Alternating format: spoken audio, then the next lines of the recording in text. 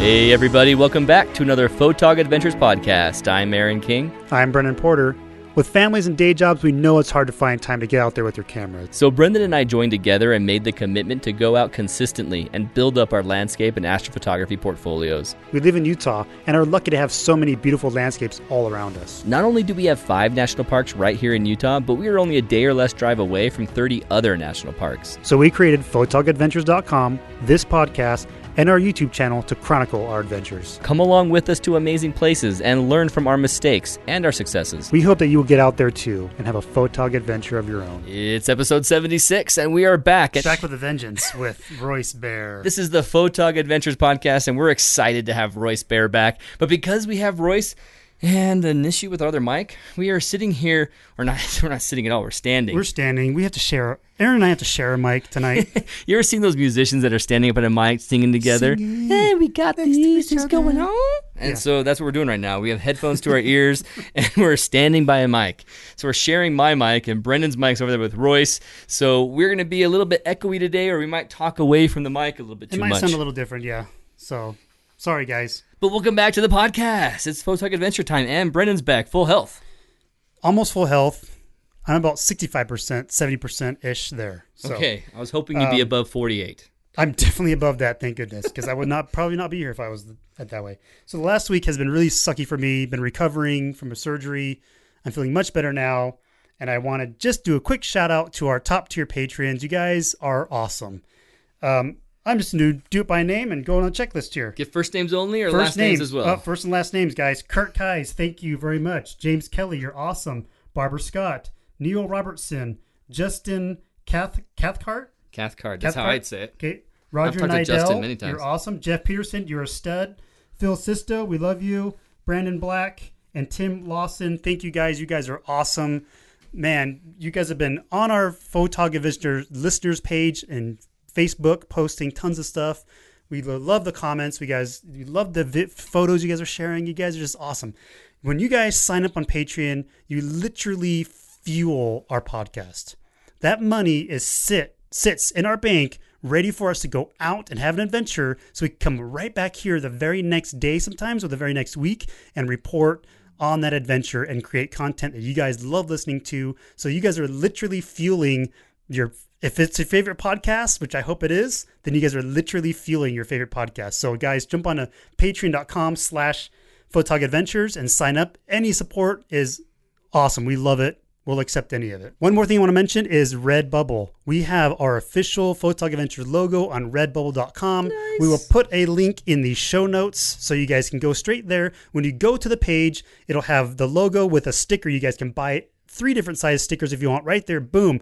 But on the bottom right hand corner in the middle, there's a little box that says other products. You click on that other product links and you've got t-shirts, you've got duvets, you've got pillows, you've got, if you guys just obsessed with Photog Adventures and you want a duvet cover with our logo on it, you can buy it. Okay, so it's pretty awesome. Is this going to be the logo itself or other stuff? Like, we've got to get, I take my lens cap off for that. Yes, don't clone me out, bro. Yes, the logo was the start to get the store launched and to get the store up there. Yes. And now we can start putting other stuff on there. Like, I'll take my lens cap off for that t-shirt and don't clone me out, bro. Those kind of things. We'll start making t-shirts and other stickers and products for that stuff. Yes. Awesome. Thanks, man. That's a really great thing to have out there. I know that some people ask about hats and want to get hats. This is going to be a way to get hats or not through Redbubble? They don't have hats there, but they have lots of other cool They don't have hats there, but they have lots of other cool stuff and cool swag that's just really cool and fun to get on. Okay, we got to figure out a way to get the hats, because the hats I love, and I think that's a great way to like represent and not have something be so like crazy absurd, like a duvet wrapped around your body. We'll probably have to do a separate site for a specific hat site that does good at that. So yeah, that's awesome. Thanks for doing that. Sweet. Well, we're stoked to be here today talking with Royce Bear. Hey, Royce. Hey, it's good to be here. I had a person on my Facebook group the other day who had just seen all the hoopla about Eric and his star tracking, and just kind of wondered. He says, I'm into the single exposure thing, and I like it, and it's doing good for me. And I can't see that there's all that much difference to have to go get all this new equipment and carry it around and put it in my airline luggage. What do the rest of you think? And big discussion on that because there is a difference. There is a significant difference if it's done right. Mm-hmm. The question is it worth it? Well, yes and no. We're going to discuss that. Yeah, that's a good idea. I think it really depends on what your idea of quality is. I think you're going to get a lot more out of an image if it's a 100 ISO 8-minute exposure versus 1600 or 3200 or 6400 or beyond ISO, right? Absolutely. 20 second. Yeah. 15 second. Not only in dynamic range, but in noise and sharpness. It's amazing what tracking will do for you. But there are a lot of alternate in-between things that we can talk about. We'll do that. Cool. Awesome. So let's go ahead and start off this podcast with a segment on this discussion. And we'll go into the first segment. We might even go to the first break with some more content. We want to talk about that. But we have some other questions for Royce, like low-level lighting update in the parks, talking about your post-processing tips, which I think will just be coming through just in the topic that we're going to go over anyway. We'll hear some post-processing tips. And then any updates on what your favorite lenses are right now and stuff of what you're doing, because people want to hear, how's Royce Baer? What's he going through? What's he doing? So we'll talk about all those things throughout this podcast. But let's get started. It's our first topic, I think, where we have this versus single image versus star tracking. For those of you who aren't aware of what the argument really is talking about, basically you go and you have your camera and your single image is being constrained by whether you have a star trailing. You want star trailing, you don't mind star trailing, you can go longer, but you have a long length of shutter you can go based on how much you want to star trail. And then you can have a star tracker that actually moves with the sky, and you can have a 1 to 2 minute exposure at 1600, 800 ISO, and really bring out the stars without having to have too much ISO to run and bring out the luminosity. And you've also, in my thought, Royce, and you can correct me and we can get started here if you can correct me if I'm wrong, I see it as color becomes more visible the longer your shutter is running. You can't really color ISO something. You can light ISO, bring more signal to the sensor with the ISO, but can you bring out the color without shutter?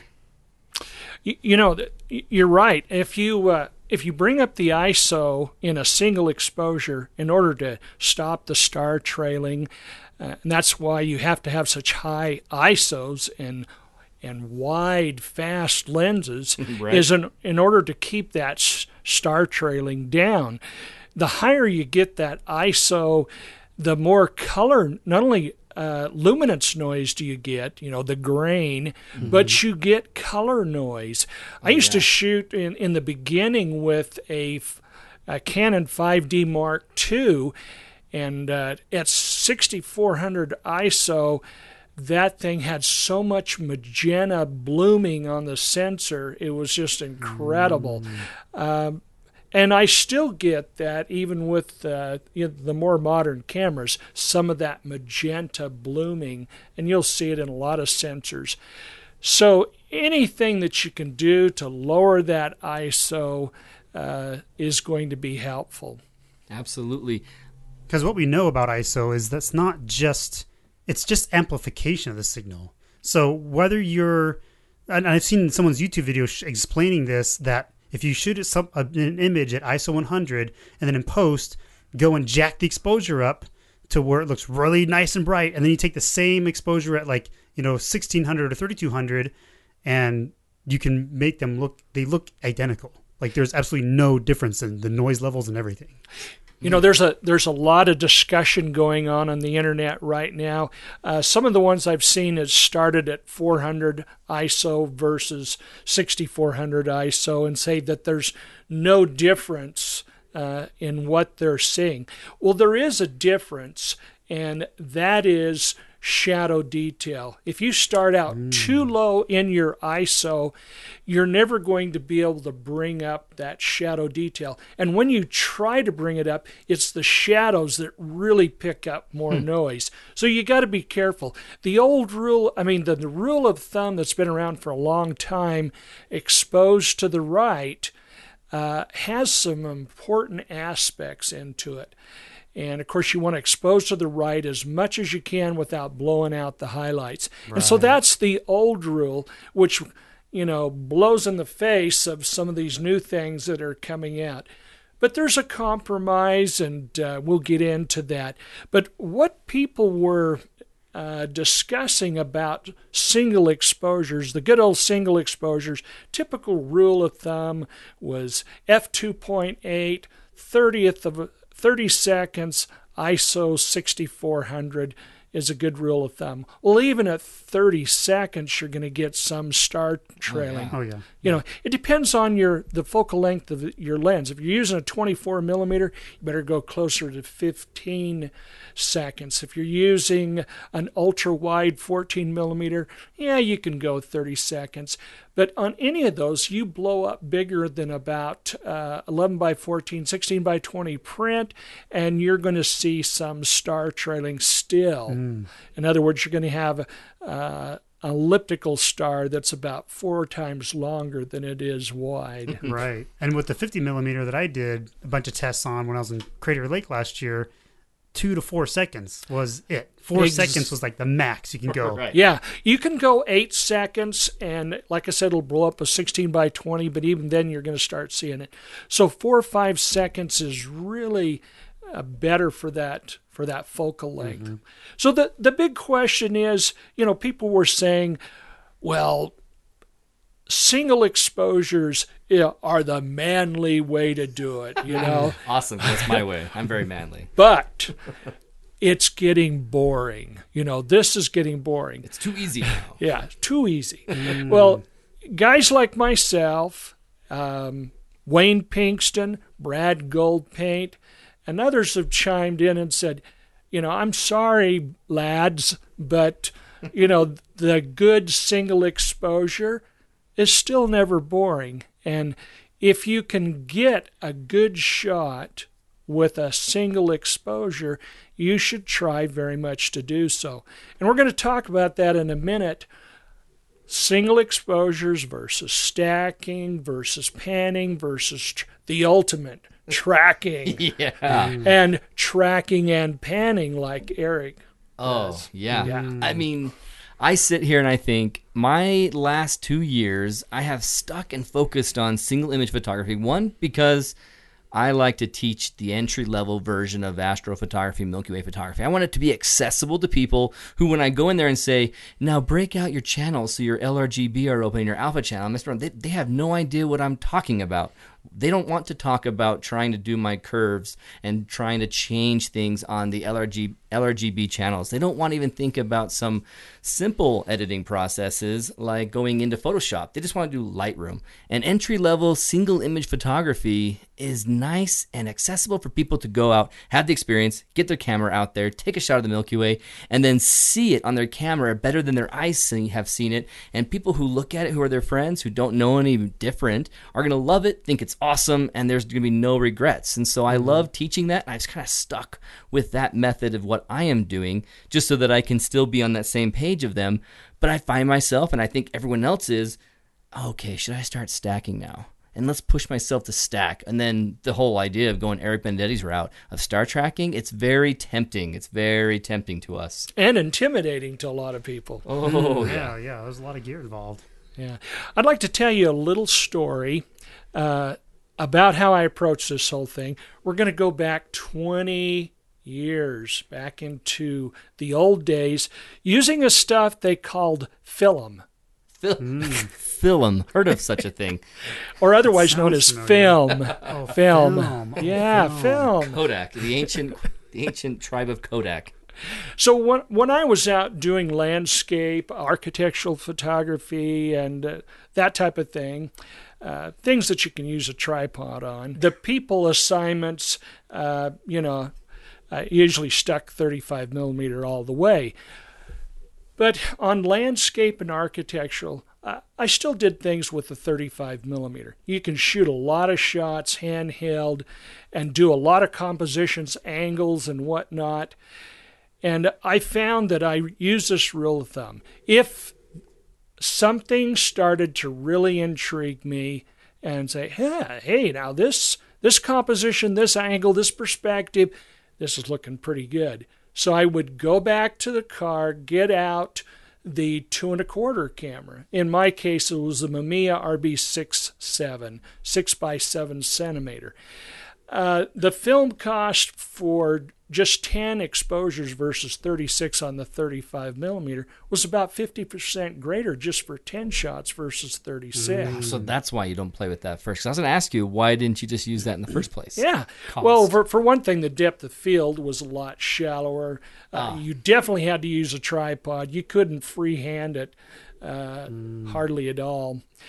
And so then if the shots intrigued me even more, I went back to the car and got out the big guns, the 4x5. And because that took a lot of work to get set up. Well, I use that same mindset today in digital starry night photography. I try to get as many good shots, angles, compositions as I can throughout the night, single exposures. And then if something starts to intrigue me and say, hey, now this is a good perspective, everything is lining up the way I like it, I start stacking, exposure stacking. I'll do 7, 8, 9, 10 shots real quickly as fast as I can, and which I can stack later in Starry Landscape Stacker if you're on a Mac, or Sequator if you're on a PC. Sequator? Nice. Yeah. So because that's the poor man's version of tracking. Stacking is the poor man's version of tracking. And that gets some great detail in the dust lanes. I mean, you pull out a lot more of the Milky Way that you don't see otherwise. Oh, you really do. It's amazing the little stars that get mixed up with the noise now pop up from away from the noise. But the sharpness is still not there as good as tracking. If the shot still intrigues me, then I'll do a pano stitch with a smaller focal length lens. Instead of using a 14 or 15 millimeter lens, I may go to a 24 or a 35 or even a 50 millimeter and do 2 rows of panorama stitches in the portrait or vertical position. And I'm overlapping about 50%. By doing, let's say, for instance, 7 shots with a 24 to equal what 1 shot would be with a 14 or 15, I've doubled the resolution of the final product. Right. Okay? Then if I really, think it's a good shot, then I'll do both stacking and pano stitching. I'll do like maybe 5 stacks for each exposure stitch of the pano. And so when you get back, you've got to process, stack each of those. That Milky Way's moved it. Yes. But, you keep your exposure short and go as fast as you can. And yeah, the Milky Way has moved a lot, but most of your stacking software will line it up quite well. Because lots of times, let's say if you're normally shooting 20 seconds, you can raise your ISO about half of a stop and lower your time by half. So instead of shooting, let's say at 6400 ISO, 20 seconds, you go 8,000 or even 10,000, and then you drop your time from 20 seconds to 10 seconds. So you can do more shots in that stacking quicker sequence, and of course you fire the next one just as soon as you can, as it writes to the card. Right. And just go through as quick as you can. And those will line up quite well. Now, you're still about a half a stop underexposed, but you can bring that up in Adobe Camera Raw. Bring it up a little bit. Wow. But the whole idea is to shorten your exposure almost in half by increasing the ISO and underexposing a little. Okay? And so then stack all that together. You go out there, you get a shot that you're loving the composition of, then you go the extra step of doing the stacking, or bringing out, like in the old days, you brought out a different camera that was more expensive. I just do the extra step of the stacking. Then if I really like it, I'll do a pano stitch with a smaller focal length in order to get the same area, field of view, as I would with the wider lens. And then if I really like it even more, I do stacking and pano stitch together, as we just explained. And then if I really, really, really like it, I get out the tracker. Do I do what Eric is doing, where I do both pano stitch and tracking? Rarely. Rarely. Yeah. And that's why I decided to listen to his course, because, the online workshop. Uh-huh. Because in order to do that, you have to have some little extra equipment in order to keep that alignment going. Yeah, he uses a Manfrotto gearhead. Yeah. On top of his tracker. Yeah. And I use the Manfrotto gearhead too, but I thought, well, you can't use that on top of your tracker. That's too much weight. Well, not. with the Star Adventure, you can go up to 11.5 pounds.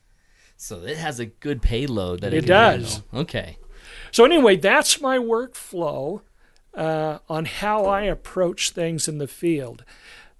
And that's because, why do I do it that way? Because if you start out in the beginning, unless you're planning really, and I do a lot of planning, unless you plan really well and all the elements in the heavens align for you, right. And how often does that happen? If you go out every year to once. if you go out to do the biggest and the best, you're going to miss a lot of neat opportunities and perspectives and compositions. Sure, yeah. And they're going to pass you by. And of course, but the other thought or mindset is, well, you got to go out there hoping for the best and give it your all. And even if you fail, at least, you'll get something to be proud of. Well, technical sharpness and lousy composition and alignment just doesn't cut it for me. Yeah. So I get excited by doing the good single exposures, and then I work up. Cool. Absolutely feel the same way. I know that people who are trying to do it for the first time, obviously you have to do single exposures, but when you got an hour to go out and you find something that really intrigues you, that single exposure and getting the satisfaction of getting not only low-level lighting working, so you got the foreground looking great and the Milky Way shot all in one shot, when you come home and you have that kind of ease of heart saying, okay, I just got one image to work on. I don't have this crazy process that's going to take me 10, 12 hours to get there. That's extremely satisfying for me.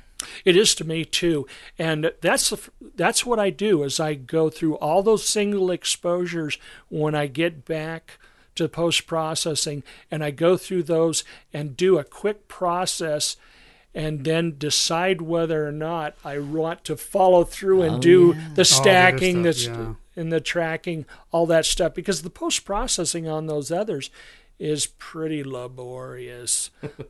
Yeah, you got to love the process for sure if you do that much. But I can understand the mindset of if you've got a shot and you're just kind of like, even though you have like 200 pictures you could process, if you're not that excited about the shot, why go through all the effort to process all those other images? Yeah, so I'll process some of the key exposures. I'll go through, the Adobe Bridge and look at them very, very quickly and see which images. And I start out with single exposures, and I'll process a few of them, and I go, yeah, I was right to go to stacking or to go to tracking or to go to panorama stitching on this.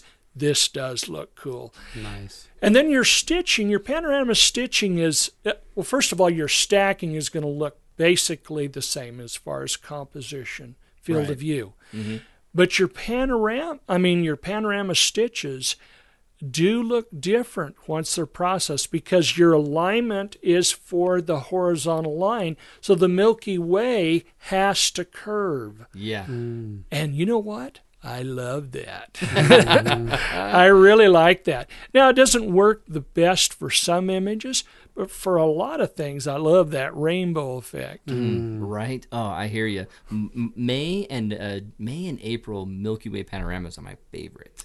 They are mine too. They just look so brilliant the way that they terminate and start at this beautiful arch going up in the sky. Yeah, June is about the last month here in the Northern Hemisphere, around the 40th parallel, that you can do some good arching. Yep, very early in the night. If you go too late in the night, then you lost it. You've lost it.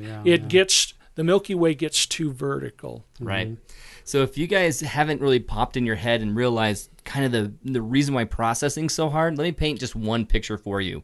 Not just the fact that you have to go through all the elements of processing in Lightroom, Adobe Camera Raw, and all those things that are going to make your image pop in clarity and your Milky Way and look awesome. And it's not just about the contrast. What's happening is you're going to now track something and move across, and it is sliding with the sky. And so your extra processing now with star tracking is already a nightmare because your foreground is a blur.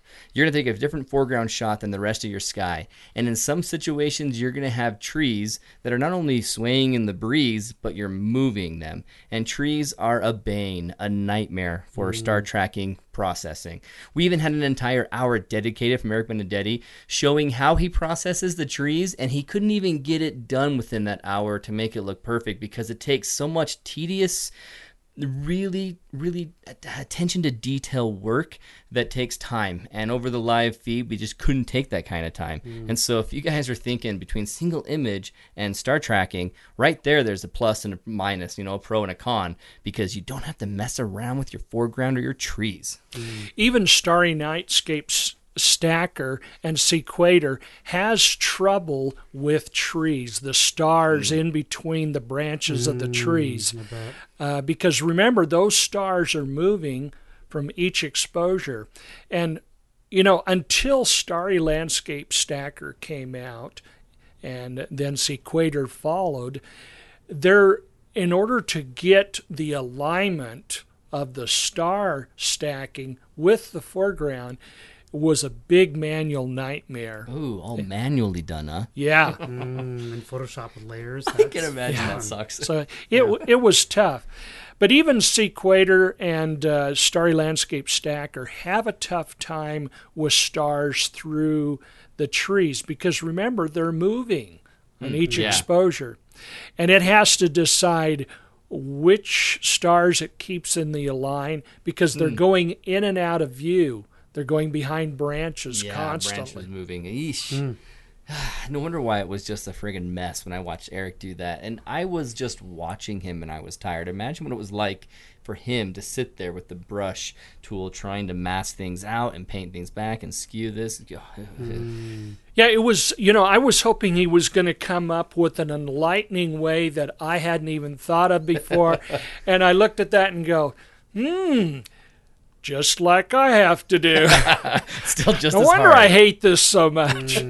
But when it works, it's beautiful. Absolutely. So we're going to go into some more of the debate between single image Milky Way photography versus star tracking Milky Way photography. But let's take our first break of the podcast, and we'll come back with the master, the great Royce Bair. Hey Royce, in Escalante, you've been out there and done Milky Way photography a lot. What's one place that you would say is a must-see for any Milky Way photographer? It's got to be Sunset Arch. That is such an awesome place. Also Devil's Garden, which is probably one of the easier access places. It's half an hour in, and you just drive up to it. Oh yeah, easy for everyone. Yeah, you only have to walk a few hundred yards to really get to some cool hoodoos.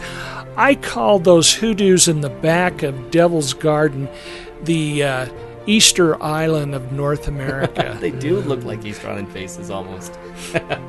So guys, if you're thinking you want to do Milky Way photography on Escalante, Brendan and I are doing a workshop here in a few weeks, as well as another one in June, and probably adding one in July. So keep looking for our Milky Way photography workshops. Go check it out at photocadventures.com/adventures. See you there. Welcome back to the Photog Adventures podcast, everybody. We are joined tonight with Royce Bair. Royce Bair, the magician of Milky Way photography. The magic. He is the magic. This is getting pretty deep, boys. My slip up of not saying the magician and just calling you the magic made it into more of a deep compliment of what I don't know means, and this is poetic, I guess. That's what I meant. It's supposed to be poetic the whole time. But we're back talking about single image photography versus star tracking Milky Way photography. And we mentioned a little bit of post-processing, Royce, but what are some of the pros and cons of the dealing with post-processing in these two versions of doing Milky Way photography?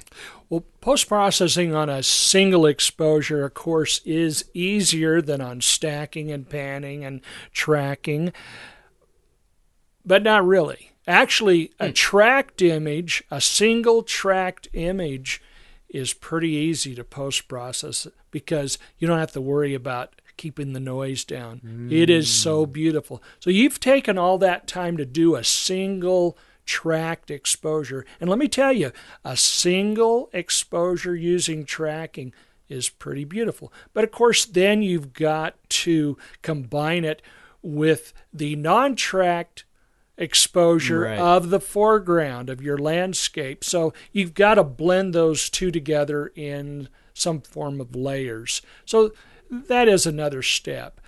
But the post-processing of a single exposure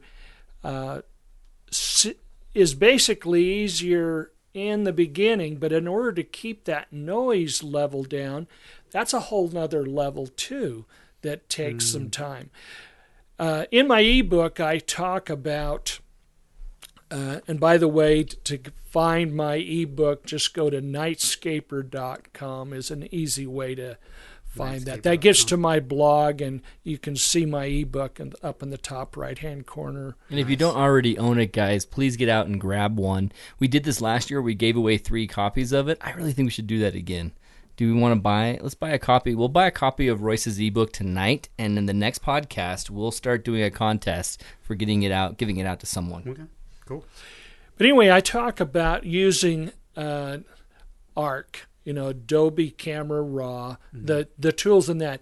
And of course, Adobe Camera Raw, is part of Photoshop, but it's already built into Lightroom. So it's already there. But either Adobe Camera Raw or Lightroom, the first thing that you want to do is go into the Details sub-menu and use that luminance slider to lower your noise. And a 6400 ISO or a 5000 ISO image is pretty gritty. It can have that texture, and I guess I admit to not being averse to the look of it in my images. I actually don't change it too much, but Brendan was showing me his very slight noise reduction that he does in the luminance slider and other sliders, and you're saying you bring your luminance slider up to account for it. Do you have in your top of your head of what levels you go to? What's sure, if I'm doing 6400 ISO, I'm probably between 35 and 45 on that slider. Now that's pretty high. It's very important that you don't go too high because you'll mush the image. It's all muddy. You can make that image as smooth as a baby's bum, but you're starting to lose detail. Sometimes what I'll do is do 2 outputs, one for the foreground and one for the sky. You don't have to use as much luminance noise reduction on the foreground as you do with the sky, because the details in your foreground, like rocks and trees and grass and stuff, they can handle that noise because the detail breaks up the noise. It's like your eyes are pulled to the details more than the noise. You don't exactly see the noise as much. Okay. So oftentimes I'll do a thing for the foreground at about 25, and I'll do one for the sky more around 40, and then I'll merge them together later on. But that's where I start out, is in the details section slider in Adobe Camera Raw or Lightroom. And then I end up with Define 2.0, which is in the Nik collection. I'll save Define, the noise reduction, to the very last step in all my image processing. Once I've flattened the image, with all the layers, the merges, the curves, and whatnot, then it's that image. Before I knock it from 16-bit down to 8-bit, I'll still work with it in 16-bit. I'll go in with Define 2.0, part of the NIC collection, and get rid of the last bit of noise in that image. And that noise has increased from the original raw image because you've put contrast to it in the curves. And that, of course, heightens or puts more detail into the noise when you do that. And I'll often process different parts of the image differently. I'll select, for instance, the shadow or the darker areas of the sky and process them a little heavier than I do them, or even do them twice than I do the regular or the brighter part of the sky. The brighter your sky is, the less noise there is there. Did you know that? So when you have some zodiacal light or air glow, you've noticed it being different? any air glow down towards the bottom that is brighter will have less noise than the darker areas. Sure. That's all part of the exposed to the right theory, by the way. Gotcha. Yeah. So anyway, I'll process those. I'll use the brighter areas of the Milky Way sky as the standard. And then the dark areas, I'll select those and feather it quite heavily so that there are no lines of demarcation and hit those again. Now, I don't use that in automatic mode. I go in and reset it. It'll start to automatically process that. Stop it, reset it, go into manual mode, click on your little selection marquee, go over to an area of the sky that has no stars. Okay, and take a little square, right? Identify, draw a little selection marquee, and say, use this, measure the noise out of this. And it is so much more accurate. Really? And then after you've done that, then go through and select the darker areas of the sky and pick an example that doesn't have a lot of stars, do a little selection marquee on that, and tell it to process that. You will not believe how much more detail remains, less mushing of the stars, and how much smoother your sky is. And you want to do the same thing with your landscape selection. And remember, that landscape foreground needs much less noise reduction than the sky, because we don't want a gritty sky, and we don't want gritty water. So if you got a water area in your foreground, you want to use a little bit more noise reduction on that. But if you got detail in your rocks and grass and trees, sometimes I don't even do anything to them other than what I originally did in the original Lightroom. Okay, guys, so you just heard it right there. That is an amazing tip. I'm going to take that tip home with me and use it tonight. It's something that I'm excited to use it now because everybody has access to the NIC collection, right? So let me tell you one other thing that you can do on a single image processing, and that is do a mini stack to begin with. Try to shoot 2 or 3 images of every frickin' thing that you shoot, real quickly, even if you don't intend on doing a stack.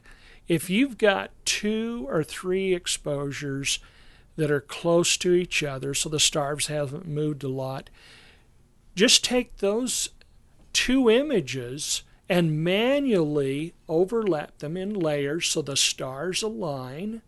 You can do this, boys and girls. Take it up to 200% and align those stars, move the one image over the other, and then make the top layer 50%. 50% opacity. So just the brightest parts. In other words, you're going to blend those 2 images together once you've aligned them. And of course, on foregrounds, you don't have to worry at all. Right. You're those will line up every time because the sky hasn't moved. So lots of times, where how you shoot on a single exposure, you actually do a second exposure, longer exposure for the foreground, and blend those two exposures together anyway. Mm-hmm. Well, for heaven's sakes, shoot a couple exposures for the sky and a couple exposures for the foreground. Blend those, align those two separately. Of course, there's no alignment on the foreground because it hasn't moved. It hasn't moved at all, yeah. But on the sky, you will have to manually align. So the top layer over your background, you're going to knock that down to 50%. If you shoot 3 shots, do the first layer above at 50% and the second layer at 33%. If you've shot 4, then do the top layer at 25%. Okay. And then flatten that image. Just with 2 exposures, you'll reduce your noise by 33%. And that step is simply huge. Aligning and putting one over the other with a 50% opacity. You're not doing an average or any sort of median filter. That's all you're doing. Nothing. And because what happens another is... gem of a trick. I know, right? And the reason why this is doing this is it's just like stacking. The noise pattern in every exposure is slightly different. So that noise pattern offsets the other pattern when you do that 50% over. So that reduces your noise by 33%. If you have 3 exposures, if you've got the time to take 3 exposures and manually align them, you'll knock it by half, by 50%. That is entry-level work right there. Having another layer and changing the opacity of that layer to 50%. Easy. Do you know who taught me this? No. And that was the Spencer camera guy, Clarence Spencer. Really? Clarence. We want to have him on the podcast talking about the high-pass filters. Yeah. So Clarence taught you that? Yeah. Well done, Clarence. If you're listening to this right now, I know you've heard some of the podcast. Hopefully you are right now, because well done. Mad props to you. Yeah. Yeah, he says, hey, just go out and shoot a second exposure and align that. He says, you'll get so much noise reduction. And I thought, yeah, that sounds right. Let me try it. And it works. Oh, man. So you're talking about making something like a single image shot turn out nicer with noise. But how do you get it nicer with color if you're not going to go start tracking? That is a problem. Yeah, because color, when you track, that it just seems like deep space. Right. Yeah. And I tell you what I do, and that is I go with a modified sensor. Okay. And you take one of your cameras that you're not using. And let me tell you, if you're a Canon guy, for instance, go out and get the old 6D, not the 6D Mark II, but the original 6D. You can pick one of those things up for $800 to $1,000. Oh, yeah. Mm-hmm. And then go get it modified for $300 and talk about color. It'll just knock your socks off, the colors that you'll get. And of course the nebulosity due to the hydrogen gases that are in there, those red areas just pop out like crazy. But even the yellow, the stars that are yellow seem to pop out. Do you get air glow popping out anymore with that? Yes, you do. Okay, so the greens of the air glow. I'm looking at some of your images right here online, and I'm curious, are some of these that are already popping up? Just having Googled Royce Bear Milky Way, I see these images first, and I gotta say I'm pretty proud that our thumbnail shows up there too. But it shows some of your images where your air glow at the base and the light pollution. Obviously, light pollution has its own color. It's really easy to get that, but you tend to have around your core and the air glow a lot more green showing up than in my images. And I was curious if you don't mind sharing, is that the H-alpha pass? Is that one of those IR filter passes that you're doing? Or is it something else you're doing to make those show up? Nope. If you shoot up in the Tetons, where a lot of these pictures were shot, you're going to get a lot of air glow in the summertime. Just by northern latitude being higher? It's just amazing how much air glow you get up in that Teton area. We didn't get out there this spring, which is a sad reality. So it's more or less conditions of the location than it is on your post-processing. That's right. Because we noticed on our Escalante images and Crater Lake, they're like completely different colors, but there's a lot of green in both of them. And then some other shots we've taken at Goblin Valley, there's been practically nothing. But then we were just barely in Goblin Valley with the Ukrainian TV show, and they were experiencing a great green air glow that night. True. So really, we know what you're talking about, where you all of a sudden get a difference just because of conditions. I was just curious if you did anything to bring them out. Well, I've had people come to my workshops and that have been to the same place. They'll come a second time, and they'll say, now, are we going out to here tonight? And I'll say, yeah. And I said, well, I've already done that before. Can't we go someplace else? And I said, you haven't been here tonight. Haven't been here tonight yet. Because every time you go out, it doesn't matter how many times you've been, the atmospheric conditions change every day. They do. They really do. Yeah. Even if you've got a clear sky, the atmospheric conditions and the upper ionosphere and the ionosphere will change, the air glow. And so it's, that's why I never get tired of it. That's why I go out and shoot those good single exposures, see what's happening. And if the air conditions are right, I go, whoop, hey, it's time to start stacking. Oops, it's time to start tracking, Yeah, that's very true. We were out in Goblin Valley, and a guy said, it's looking kind of dusty tonight. Might not be a good night. And we're just like, what? Don't worry about that. And then when we got out there that night, it was beautiful. And so, you might have a little difference compared to that night. And we're looking for this guy. We're like, he's not out here? Like, are you serious? Like, is he sleeping? Because he's missing out on a perfectly clear night. Completely clear. And what's so amazing is that, your camera picks up things that your eye can't see. And that's because, not only can it do the longer exposure, but remember, your camera sensor is shooting in color.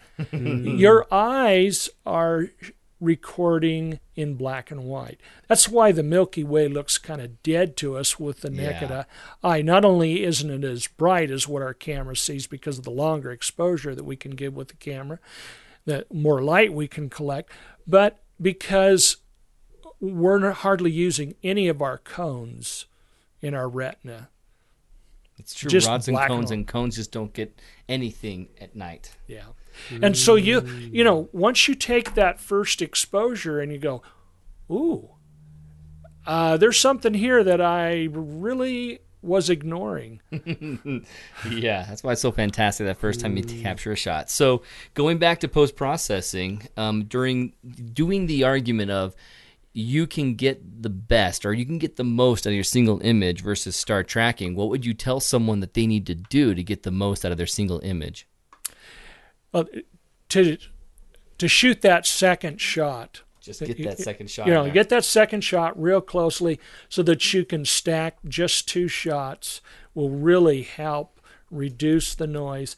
The other thing is don't be afraid to shoot a longer exposure. 90% or more of your shots will never see more than social media. Will never be more than a computer screen. That's true. Less than 1% of your shots are going to get on a computer screen. 10% of your shots are getting on a computer screen. 90% of the stuff today is on a device. Okay?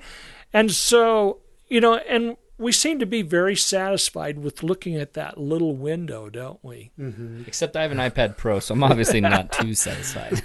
So keep in mind that that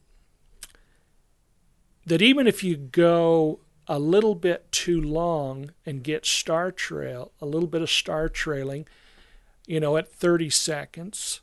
In fact, why not go 45 or even a minute? And of course, you'll get some significant star trailing that you won't see on a handheld device. And believe it or not, you won't see it even on a computer screen until you get up to about 45 seconds. So one of the things that you can do to make better color is to give yourself a longer exposure. If you're lazy and you don't have time and you just want to do one shot. I've had people come up to me all the time. Oh, I've only got a Zakit lens. It's a 3.5, and my camera just, won't go higher than 3200 ISO. And I said, shoot 45 seconds. They said, well, I'll get star trailing. And I said, well, which is worse, a little star trailing or noise that looks like golf balls? Very good point. So, and enjoy the moment. Get that shot. Yeah, Don't walk away thinking, well, my camera and kit lens can't cut it. So even at 45 seconds, especially at 30 seconds, you're going to be able to do at least 11 by 14 before any pixel peepers are going to say, ooh, there's star movement there. I probably notice. I think I would notice, but that's because I'm an anal pixel peeper. Yeah, exactly. But if you're showing your friends who aren't photographers, they're going to be very, very impressed. Exactly. Yeah. If you want to impress other photographers, then there's something wrong with you. You could go to these images that bring out evil goal. Evil goal. Photographer to impress other photographers. It is crazy just to think about it. Yeah. You can look at other people's pictures that have brought and elicited out an emotion from you, and you go and start pixel peeping, and you'll see that maybe their things aren't perfect, and those conditions or the star trailing or blah blah blah is just not in the end significant. It's the composition, it's the emotion that's elicited by the image, and just whether or not you enjoyed it and the thing looks awesome. So don't worry about, some of those. You couldn't have said it. I couldn't have said it better. Let me bring up one other subject before we go into the low-level lighting, and that's about. There's been a lot of talk lately about composites. Ooh, yes. Yeah. Yes, I want to hear this. I want to judge everyone harshly who does it or doesn't do it. It's actually, I don't have a side other than one side that I'll mention later. So let's see what you want to say about that, Royce, because I have a side, and I'll tell you guys what it is, and it's all personal opinion. Yeah. Well, first of all, there's two, what is your audience? If you're shooting for National Geographic, you better not do any composites, because if you get caught, that's history. That's probably not going to ever use you again. Right. Yeah. But for a lot of people, especially for art, they could care less. I'm on both sides of the alley here on composites.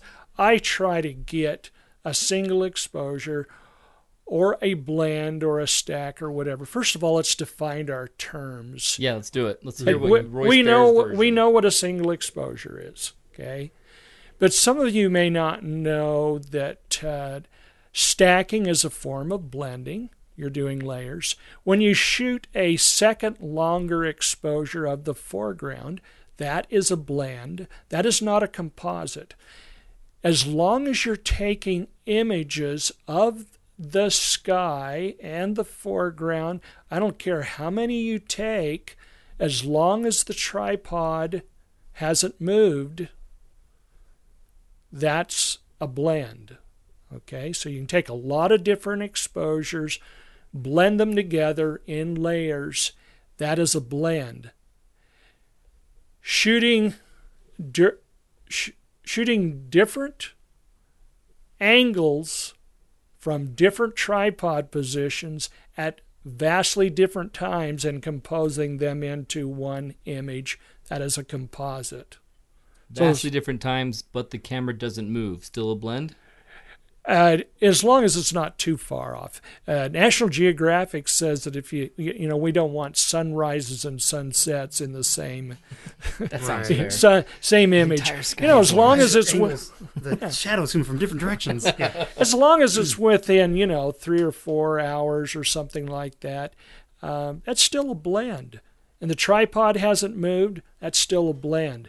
But when the tripod moves and you have multiple exposures, that's a composite. And might I adding external elements also counts as composite. As a Even composite. If your tripod never moved, but that sky you put in there came from some other place. There was a deal on Fox News that hit our group just recently about a guy I think it was in Brazil, who shot these termite mounds. Yep. Okay, with the the phosphorescent glow at twilight, and he had an anteater in there, eating the termites. Well, it got up and won a big museum award, but a couple of people started rumoring and disqualifying this, saying that this should be disqualified because they found pictures of this museum anteater. The tufts of hair were exactly the same as in this guy's shot. It was a stuffed anteater that he composited into the shot to look like it was eating the termites that were bioluminescent. Wow. Yeah. So the question comes up, should we, if you take a Milky Way from a totally different scene and compose it with another foreground, and we do that to deceive others, is it any different than this anteater thing? In my opinion, no. No, it is not. But if you're doing it as art and everybody, is just enjoying it, do you need to divulge that it is a composite? Probably not. In my opinion. Well, how do you show that art? Because if you're spending time sharing your pictures in all the Facebook groups you ever belong to, right, and you know who you are out there, in that time that you do that, you're including pictures that you do that and you don't do that. Are you artistic or are you photographer of the moment? And so I think you have to divulge it in those situations. But if you're only doing art and you're only on your own portfolio, it's always art, you don't necessarily have to. Yeah, we're talking about audience, aren't we? Yeah, precisely. Yeah. So, to me, I like to divulge whenever I do a composite. I've only done 2 composites. One that is going to be on social media tomorrow. Oh, really? So you're bringing this up now to apologize in advance. And, it was a cloudy night. It was I just did everything spectacular except the Mother Nature, the Milky Way, did not show up that night. So a week later, I shot the Milky Way again. From the same spot even? No, it was 100 miles away, but at the same direction in the sky. Composite them together, and it looks great. A friend of mine sent me an image just a few hours ago that he's going to put in a gallery, his own gallery that he co-ops with, and it's of balanced rock. And he was shooting with me, and the conditions were not good. He went out to Goblin Valley, and shot the Milky Way again at the exact same compass directions, and then composite the image. Much better image. And it's very realistic and very natural. Since he's putting this in an art gallery, does he need to divulge that? Because realistically, he's been able to shoot that before. The conditions he wouldn't make any money with the other print. Right. But with this Milky Way, he's going to make money. It's aligned the right direction. It's all natural. It's a big question. But do you think he's going to lie to someone if someone says, so this is all shot the same night, the same place? He wouldn't. He wouldn't, probably. No, He'd probably be like, no, actually it's a composite. And would the buyer really care? Probably not. Yeah. But what bothers me about composites are these people that put up images that no way in heck is it going, the Milky Way align in that direction. Amen. And someone spends all of their money for that, all of their discretionary income for that year, and their vacation time to travel down to that area to get this shot. Right. And it's not possible. It doesn't exist. Yeah. It doesn't exist.